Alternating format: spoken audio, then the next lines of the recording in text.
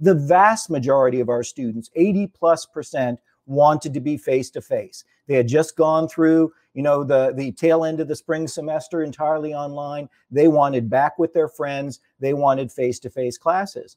But with the chatbot, we've continued to ask these questions of our students. When we last asked the question about 2 weeks ago, within a few hours, we got 12,000 responses. So think about that compared to Reddit or compared to, surveys where you might get a 3 or 5% response rate. We're hearing from, over 10,000 students in just a short period of time. Welcome to Innovating Together, a podcast produced by the University Innovation Alliance. This is the podcast for busy people in higher education who are looking for the best ideas, inspiration, and leaders to help you improve student success. I'm your host, Bridget Burns.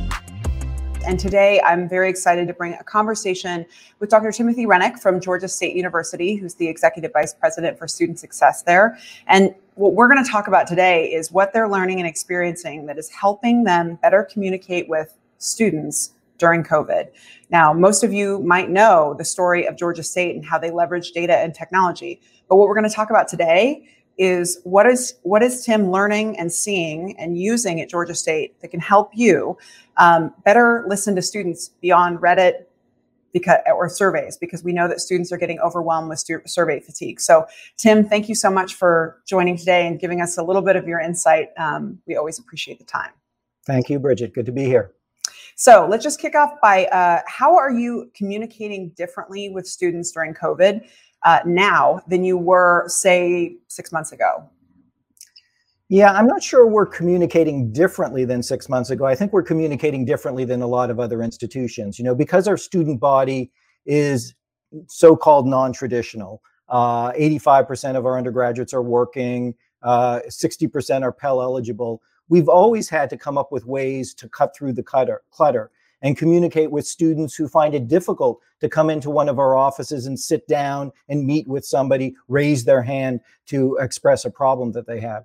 So what we've been working on, and these efforts have been all the more impactful during COVID, is ways to communicate by other means. One of the tools we've been using through the last 5 months has been our chatbot.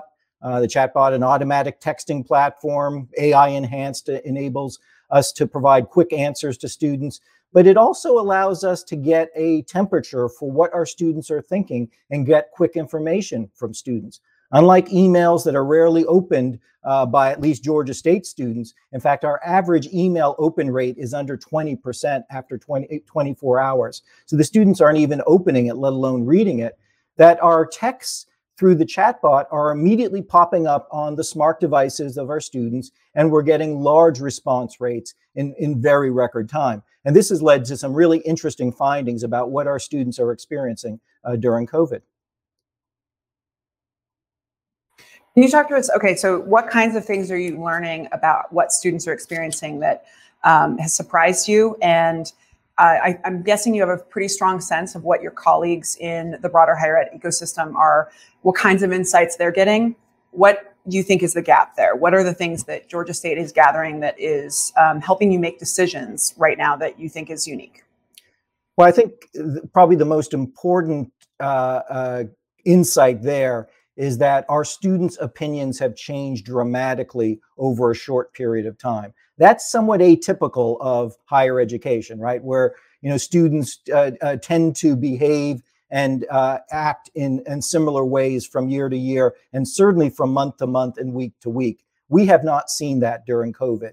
So one of the ways we've deployed our chatbot is to ask quick questions of our entire student body. One of the most basic questions has to do with course modality. This fall, do you want to take your classes face-to-face or do you want to be online?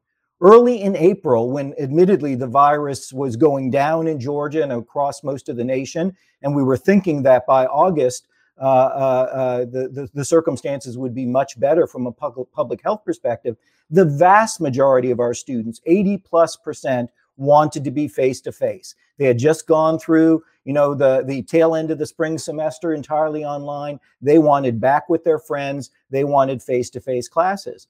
But with the chatbot, we've continued to ask these questions of our students. When we last asked the question about 2 weeks ago, within a few hours, we got 12,000 responses. So think about that compared to Reddit or compared to, surveys where you might get a 3 or 5% response rate. We're hearing from, over 10,000 students in just a short period of time. And the sentiment had changed dramatically. When we asked them 2 weeks ago, over 50% said they wanted courses entirely online. So as we've been gathering this data over the course of the last 3 or 4 months, we've been adjusting our behaviors. We've been changing the number of courses we offer online. In April, over 80% of our courses were blended or face-to-face. A lot of them were hybrid, and only about 10-15% were online. That was in accordance with our students' preferences at the time. But we've been pivoting. And as we get ready to launch classes 2 weeks from Monday, we'll be right around 50% of our classes online. This has led us not only to be able to hear what the students want and deliver what the students want, but maintain record enrollments. So right now, the Atlanta campus of Georgia State is scheduled, and we're not just talking about speculative here. These are students who have actually registered and confirmed for classes. We're up in our freshman class. We'll set a new record for the size of our freshman class. And we're up about 1,000 students in our continuing students returning. And we think that's a large part to listening to what the students want. That is huge, especially I know that campuses are really worried about enrollment numbers. And I do think that you have your finger on a key issue, which is we talk to students through a survey, Reddit, like a few other communication channels, but there seems to be a gap in terms of this kind of opportunity to have immediate communication with them.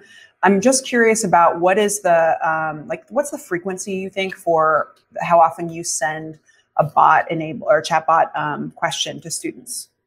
Yeah, there's an art to it, and we've got a whole team now. They've been in place now for a couple of years and gotten very good at this, because just as with any other means of communication, you can't pester the students. In fact, there's a greater risk with the chatbot because, at least legally, according to the Georgia State legal team, students have the right to opt out. So if they don't want to receive text messages, they can say, well, I'm going to quit using Georgia State's chatbot. So we have to be delicate and use it in ways that the students find meaningful and helpful. That means no more than a couple times a week. And we don't use it for big broadcast announcements. There may be a sporting event or a lecture and so forth.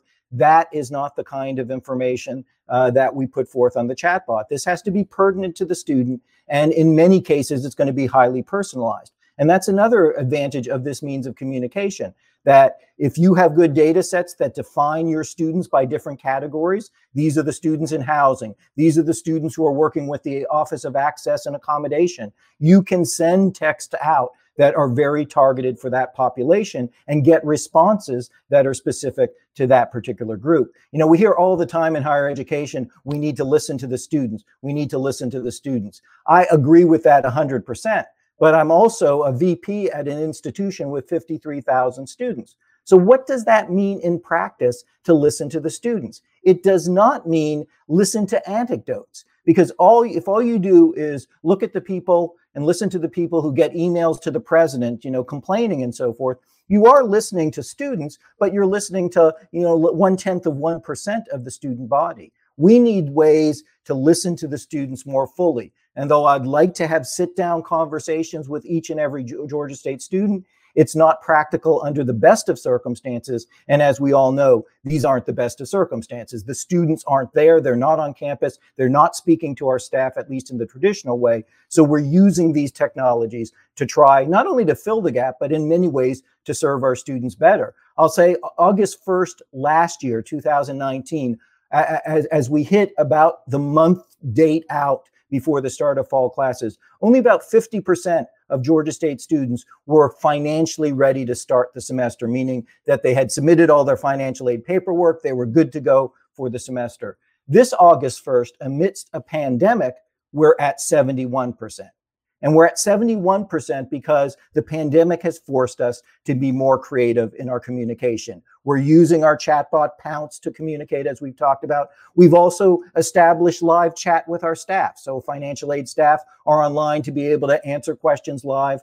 at almost any time of the day. We're using a reservation service. Last week, we had 1,600 appointments with financial aid personnel that were a result of the fact that students could go online up to a week in advance, sign up for a virtual, a video conference meeting live with a financial aid counselor, and then sign on when it was convenient for them, rather than waiting for 45 minutes to get to somebody. So these alternate means that the virus have kind of forced us to adopt have actually heightened and improved the kind of services we can deliver to our non-traditional student body.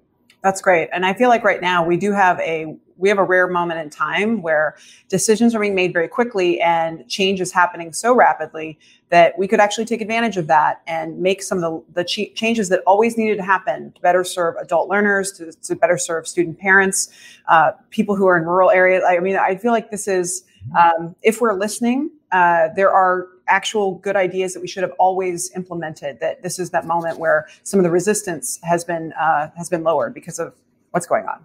I agree 100%. In fact, one way to put it is that, the kind of circumstance that we're in because of the pandemic, where we're having to reach our students, communicate with them, and listen to them from remote locations, has been always the circumstance that a lot of our students have been in. Students who come from rural areas, the students who come from first-generation families, the students who are working, the students who are parents, have always had a hard time interacting with the university in the traditional way of saying, I'll come to you on your time and be available to you when it meets your needs. And oh, by the way, that's typically 9 to 5, the exact times when I'm working.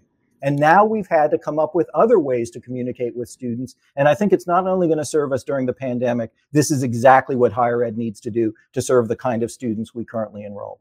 So we heard about financial aid change. We heard about that unlike other campuses, you're getting a much clearer understanding of what your students want, and you're actually seeing an enrollment increase of 1,000 students this fall, hoping that holds. But for those who aren't in that position and actually have just now discovered that perhaps the survey they used from months ago, it doesn't actually speak to where their headspace is now.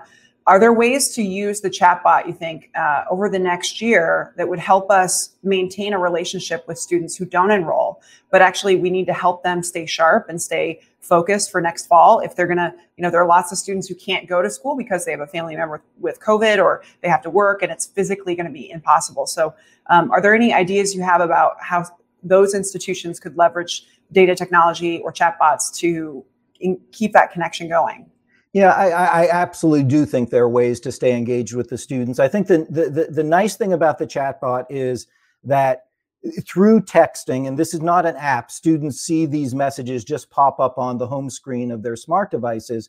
You do cut through the clutter. You do get the students' attention immediately. What we've been able to do is create a whole series of videos that can connect the students to much richer content and much richer information, and keep the student abreast about what's going on. We've had a lot of students this summer who were not enrolled. We needed to keep them abreast about public safety issues and what campus is going to look like and so forth. And so we have short videos, and our school mascot Pounce shows students and staff how you ride the elevator and do it in a safe fashion, and how you navigate your classes, and what it's like to be on campus and so forth under these particular circumstances. That's the kind of content it would take a long and boring email to cover, but a quick text with a kind of funny and engaging video can keep the students' attention and hopefully keep them engaged even when they're not enrolled and not on campus.